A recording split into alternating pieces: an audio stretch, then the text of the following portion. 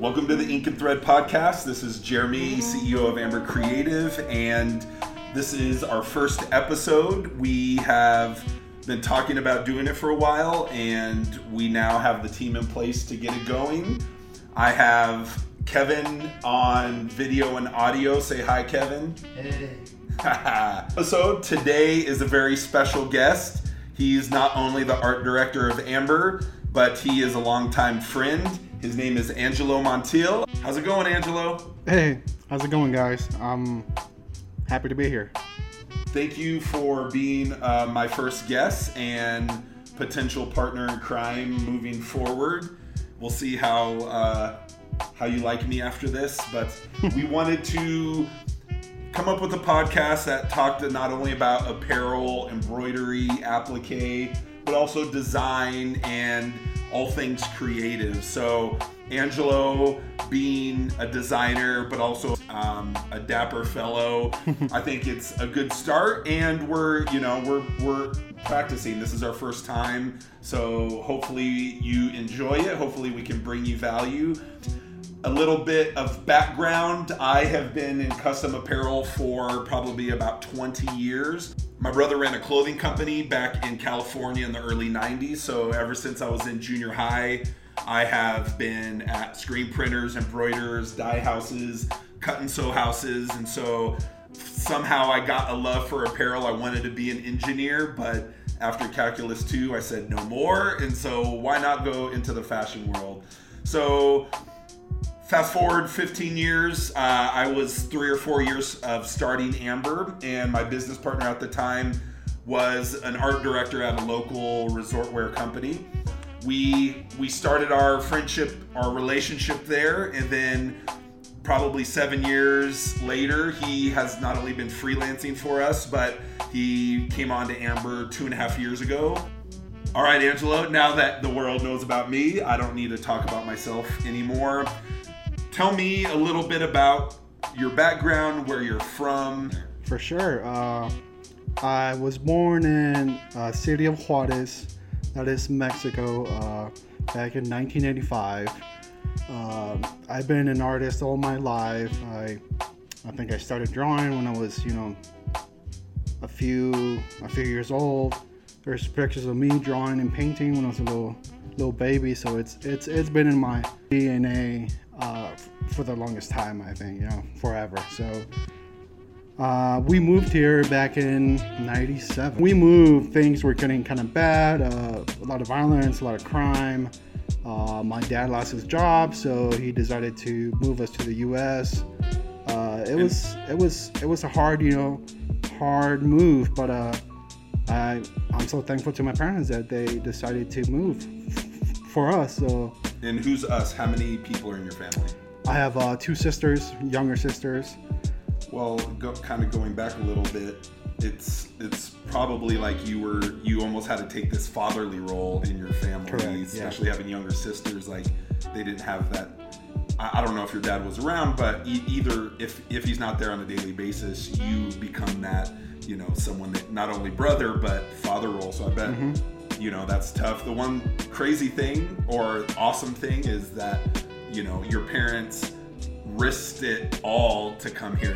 That whole American dream, mm-hmm. You're living that. I'm living that, which is pretty amazing. And a lot of people don't get out. So, kudos to your parents for taking that leap and seeing the opportunity in America. Yeah. So, when you were growing up and designing, how did you get good grades in school, or were you one that just you would doodle instead of write papers? I was actually a pretty good student. I was almost like a straight A and B plus kind of student. For reasons unknown, I guess money, I couldn't attend college, so after high school, it was like, okay, I'm pretty good at art. I can't afford art school. It's so expensive. How do I do what I love? So I did go to community college, for a couple of years, paying out of my pocket. It was so expensive and not doing worse. But after that, I started doing art for my friends. I started doing logos for my friends, for local companies. Local kid in school had like a little rap group, so he's like, hey, can you design a t-shirt for me? I was like, I think I can. I mean, I don't know how to get it on the shirt, but I can draw on the shirt. So I used to draw with Sharpies and paint and like old school, Nice. straight to the shirt. And then in school, I kind of learned about screen printing, and that's where it kind of triggered my whole love of apparel and design. So what software were you using to design back then? Actually, Illustrator. What version? Man, it was probably like 3, Illustrator 3 or Dang. Illustrator 4. All you youngins out there that have been spoiled with the Creative Cloud, back then it was only expensive. Most people I know had to BitTorrent Yeah. Illustrator back then to afford it, but nowadays, the monthly cloud has, I think it's been a positive thing for designers everywhere. It's a For little sure. more affordable. For sure. But Illustrator 3, you will never know about it. So Unless it's Jimmy. Jimmy, you probably know. So in school, I was kind of worried about software. Like you said, it was so expensive. It was like $3,000 and so expensive, and you needed a really good computer. I didn't have a computer, so I kind of had my friend help me build a PC, like really low quality PC, and then I had a friend give me a bootleg copy of Illustrator. Nice. Don't listen to this, Adobe. Yeah. So he gave me a copy of Illustrator and Photoshop, and I made it happen. I mean, I started doing that, and I started designing for more people and trying to, sharpen my skills and learn new tricks. How do you draw something on paper? How do you get it on the computer? And I guess to Illustrator or Photoshop, and it was just, back in the day, there used to be this Adobe, I think it was Adobe Streamline, old school. So that's the new. Now it's called. It's on Illustrator. It's like a preset, which is Live Trace. But it was like a separate program that you needed to buy to make your drawings into vector. So it's Awesome. It's really old school. So That's great. I sound super old. You started when it was tough, so I feel like Yeah. as Illustrator and Photoshop progressed, it was just adapting and learning some of the new features. Correct. That's great, man. So, what was your first job to get into the apparel world? Like I said, doing designs for my friends, but then I actually found a post on, I think I attended like a job fair, right? And I saw this company was hiring for screen print technician. I said, I don't know what that means. It sounds awesome. Yeah, that's been my whole life, where I don't know what it means, I don't know what it takes, but I'm gonna try it and hope for the best and try my best. And so I applied for this job. They didn't call me for the next 6 months. So it was me calling back every other week. Hey, are you guys still hiring? Are you still hiring? They finally called me back. I started at the back of the screen print shop. At the back of the screen print shop, reclaiming screens, cleaning ink, taping screens,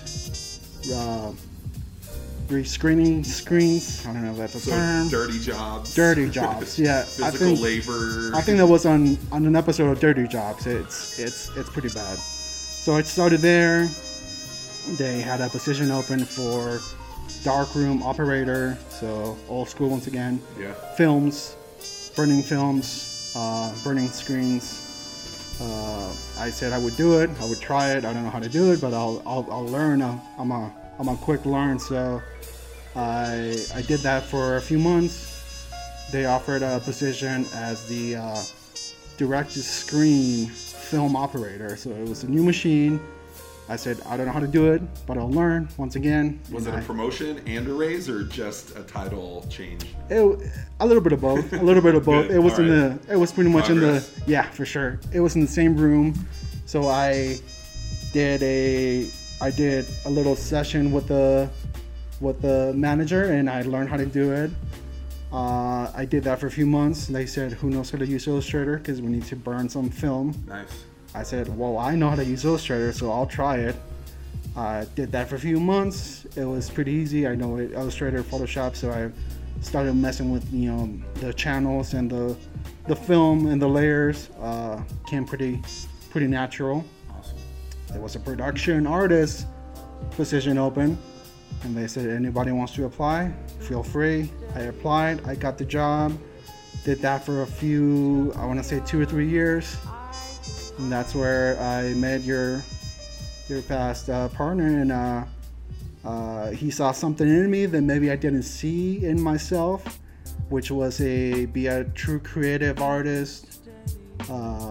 Pushed myself, and I applied for that position as a creative artist. I got it, and I was there for a few years. I met you pretty soon after. I loved Amber and the things you guys do. And let's pause there. Sorry to interrupt you. Pause there real quick, and kind of before we get into the creative side, which brought you here, is going back, to you getting a job. I hear, a lot of people, whether it's on social media or in interviews, about not being able to find a job, but they're putting it in the hands of the business that they're applying for. People are like, well, I filled out the paperwork or gave them my resume and I never heard back, and they're like, no one's hiring. But you prove that if you really want to do something, don't rely on whoever the hire manager is to pick your resume out of hundreds of resumes. It's show that you're persistent, show that you want the job. Again, 6 months, most people would have been on to the next thing, but you really wanted to get into this world, and that just shows not only the type of person you are, but a lesson for everyone out there. Like, if you really want a job, don't just rely on filling out a form online. Go into the business, introduce yourself, connect with people on LinkedIn. Like, they need to see who you are, because a lot of the companies, they have this software that they'll run your resume through, and if you don't say the right words in your resume, they won't even look at it. So you're relying on a robot to filter. Yeah, for sure, to pick you out of the stack of applications. Yeah. So the passion, and I've had a couple friends, I gave this advice to, and it's like, if you really want to, how can you differentiate yourself from the hundreds of other people? As a designer, you could have easily printed out your portfolio, mailed it to them, had nice packaging, a nice letter, and that would get you probably at least in the door for an interview, versus I'm going to apply for this job, and most people don't even read. You need a cover letter and a job and a resume and a portfolio. But really, a lesson learned is to, if there's something you really want to do, don't just rely on one avenue of applying for the job.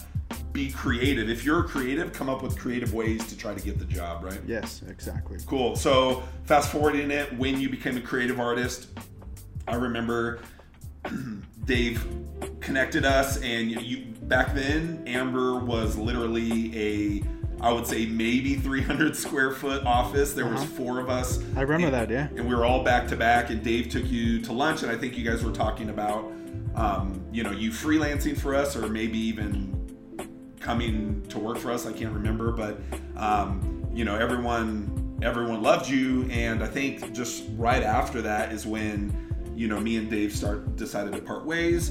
But we always, I guess, kept in touch, because up until then, we always freelanced artwork out. We had freelancers all over the country, and, you being local, I didn't even know of your design skills at that point, until we were like, hey, you want to freelance for us? And so, you being that creative artist, what are some of the things that you had to do that you had no clue about when you were going from production art, which is very monotonous, very regimented, versus a creative artist where now you have to generate original ideas? Correct. I'm gonna tell you a funny story before we continue. The day before they called me for the interview, I was about to start a apprenticeship at a tattoo shop. So imagine that. I could have been this tattoo artist, but they called me last minute to interview for this a screen printer tech, and you'd be covered with tattoos. I would have become tattoos, yeah, for sure. Teardrop on your eye, for sure. Piercings everywhere. Yeah, yeah, for sure. So going back to your question, something that I didn't understand back then is the different looks, the different vibes that either your client's asking for or you see the market is asking for, and how to achieve that trend and that look, pretty much starting from scratch, because you start with an idea, a theme, a vibe, a purpose, or a type of engagement you're looking for. So that's what I didn't understand, and I was still kind of shy about. It's like, this is hard, I don't know what I'm doing, kind of thing. You know, we all suffer from I don't know what I'm doing, I'm not good enough, and I feel like I'm good. I'm pretty good now. So what was your style back, like before then? What would you say your design style was? You know, I know you said like you did some like graffiti type of things, but what would encompass your style? Back then, I felt like it was very freeform, very, even though my art style now kind of shows that a little bit of the style I used to have back then, which was hand painted, spray painted, freeform, all over the place. Maybe I didn't understand how production works, right? So it'd be like, up in the shoulder and up in on the side, the side print, right? Yeah. And inside out and all this sounds cool and all, but trying to think of creative ways to put a graphic on a t-shirt, but as we like to have kind of hating sessions of people putting unflattering prints, that's part of our philosophy of all because you can doesn't mean you should. For sure. So you're only picking that side print because you want something, that's never been done, not understanding that it's not flattering. No one really wants the focal point to be their stomach or their side or, their lower chest or whatever it might be. So like, those are the things that most graphic designers that don't have that apparel experience really, they don't understand that their design and then the production of that design, which, it comes with time, but it's quite a process. And I think that's something that every graphic artist kind of goes through. When you're learning apparel design, you want to be different. You want to be, you want to stand out. You want to make this really almost awkward looking print. Something that kind of stands out. But once you get in the apparel business and you get experience, you'll learn that there's only a handful of locations that you need. And you just got to prove your skills, and with that type of special treatment you give it, either textures, either really good illustration, specialty. So I think that's something that every artist goes through. So yeah, and I think one thing that I am vocal about on social media and LinkedIn and Twitter of the design is just one aspect of that t-shirt. All because you make a cool design on a computer doesn't mean it's going to translate on a t-shirt well, or you can print a design on a shirt, but that's not utilizing the medium. As a creative, the more you know about it, the better of a designer you can be. Like, I know a lot of great illustrators, but when it comes to t-shirts, they have no clue about number of colors, mesh counts, placements or locations, and that's the hardest thing, especially when we're working here with customer submitted artwork that might not have the t-shirt experience, is how do we work with a design that wasn't like it was digital, and now we have to turn it into a wearable piece, and it doesn't always translate, no matter if you're a beginner or even a professional. Like, there's a lot of times that it doesn't work. And so as your skills grew, as your designs grew, because I know Dave was a big proponent, and this was our Amber philosophy from the beginning, all the different styles, streetwear, artistic, vintage, action sports. As you were learning all this, who was your inspiration, or who were you inspired by, other designers or creatives, to kind of influence some of your design skills? I think Ralph Lauren has always been an inspiration of mine. I always liked, his aesthetic, his colors, his vibe. I mean, he created this look that is now considered American, the American brand. Oh yeah. And the documentary was great. Oh, it was so good. I'm like on my third. Really? Yeah, rewatch. So. I'll hit it the second time. After it, I went and did a ton of just market research, and I have a little folder of just all like from him as a young guy and all his different looks. What he's done, he's like one of the only fashion designers that can wear cowboy boots and a cowboy hat and still be respected among fashionistas, And then he's wearing like he's wearing a tuxedo with it, like a nice jacket with it, and he makes it work, and that's something that is really interesting to me, how you can create this look and this brand and be unique. And it doesn't go out of style. Like, it's always nostalgic. It's a classic. I don't see it ever losing steam. It could if they don't keep up with it, but I just think that look is timeless. Second, I was a really big fan of Marc Ecko, the Ecko brand.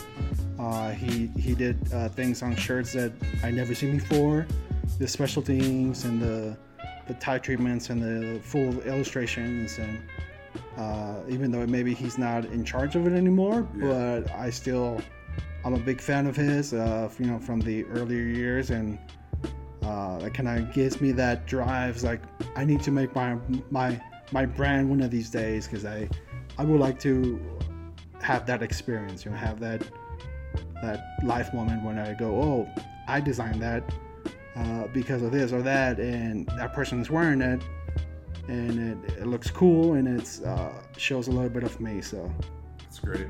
So kind of on that inspiration side, going into what drives you. So outside of your day-to-day, I know a little bit about this, but can you tell everyone out there that outside of what you do, during the work hours, what drives you? What is your hobbies? What do you find yourself doing outside of just sitting behind a computer and designing?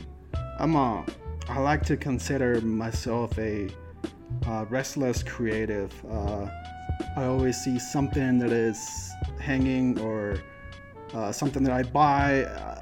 I like to modify it. I like to make it my own.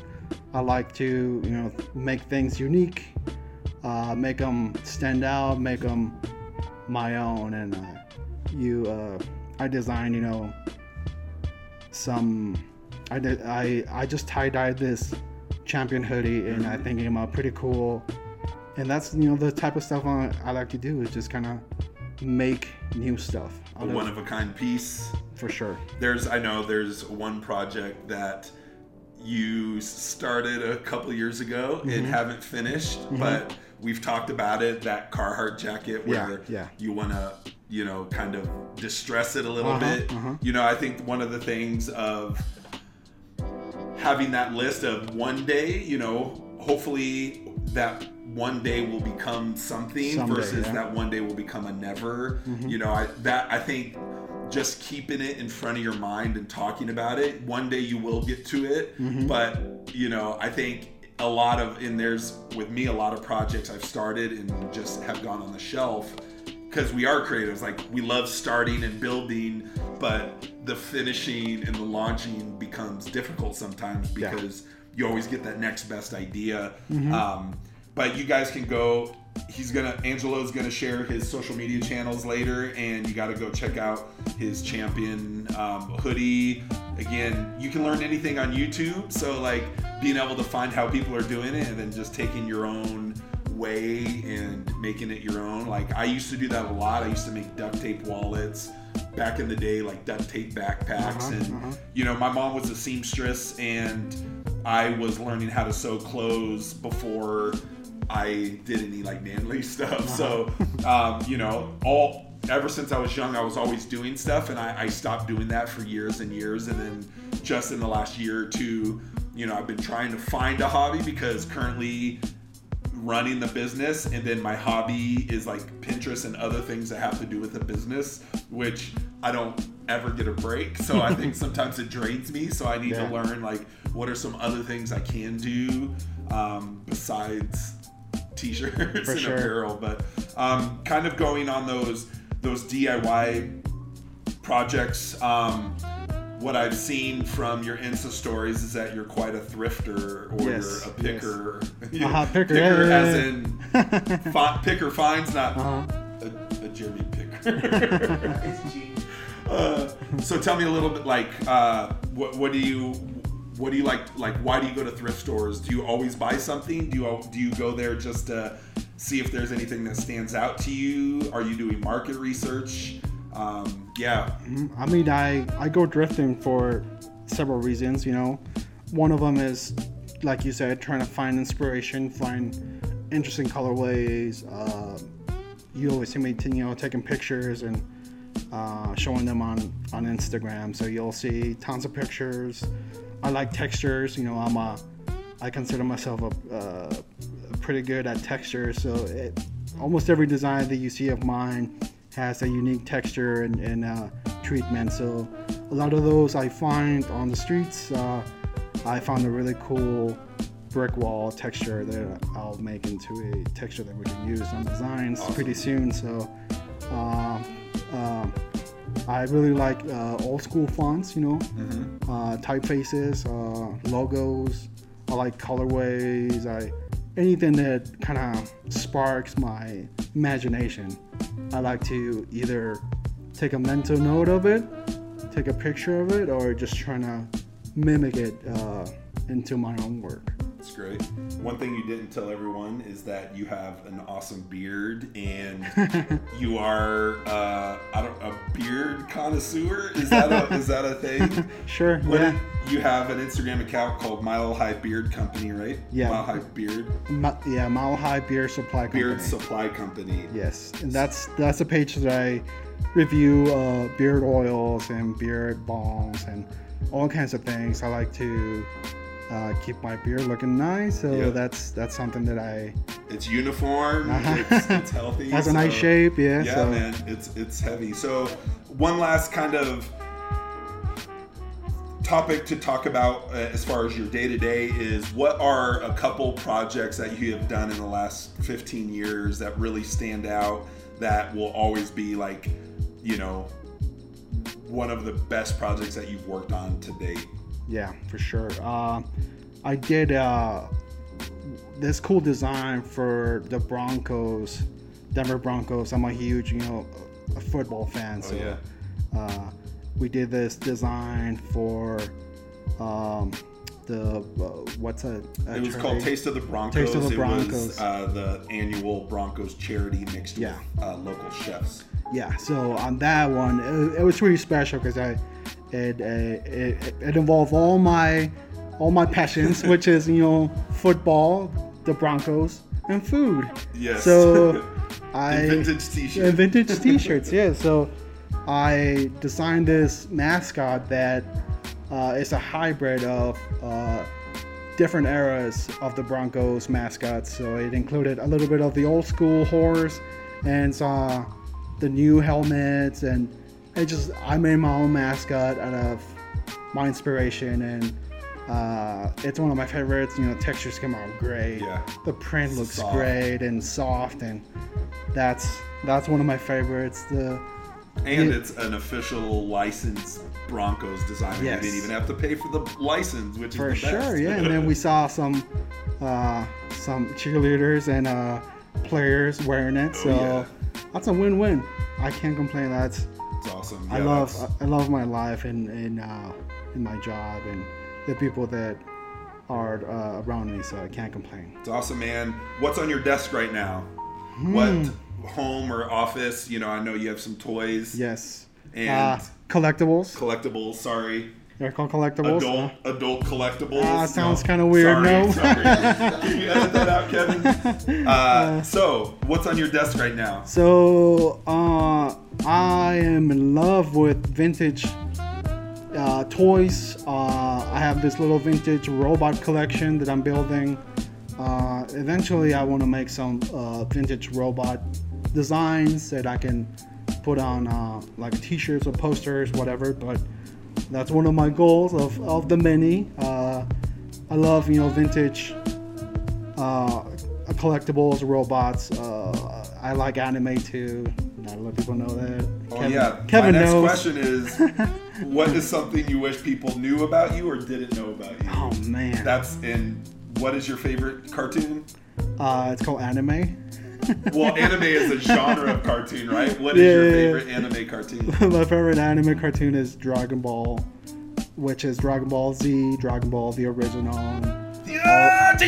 There you go. Nope. Okay. Sorry, my parents didn't let me watch that. No, but that's one of my favorite cartoons growing up. Like Ninja Turtles. That's also one of my favorites. I have originals of the Ninja Turtle toys at home, and yeah. That's great, man. Well, Angelo, thank you for sharing about your journey, a little bit about your upbringing, and then your journey and your career. Yeah. Where can people find you on social media? You can find me at Angelo Montiel Design on Instagram. We'll link that just in case you don't know how to spell it. For sure. My beard. Where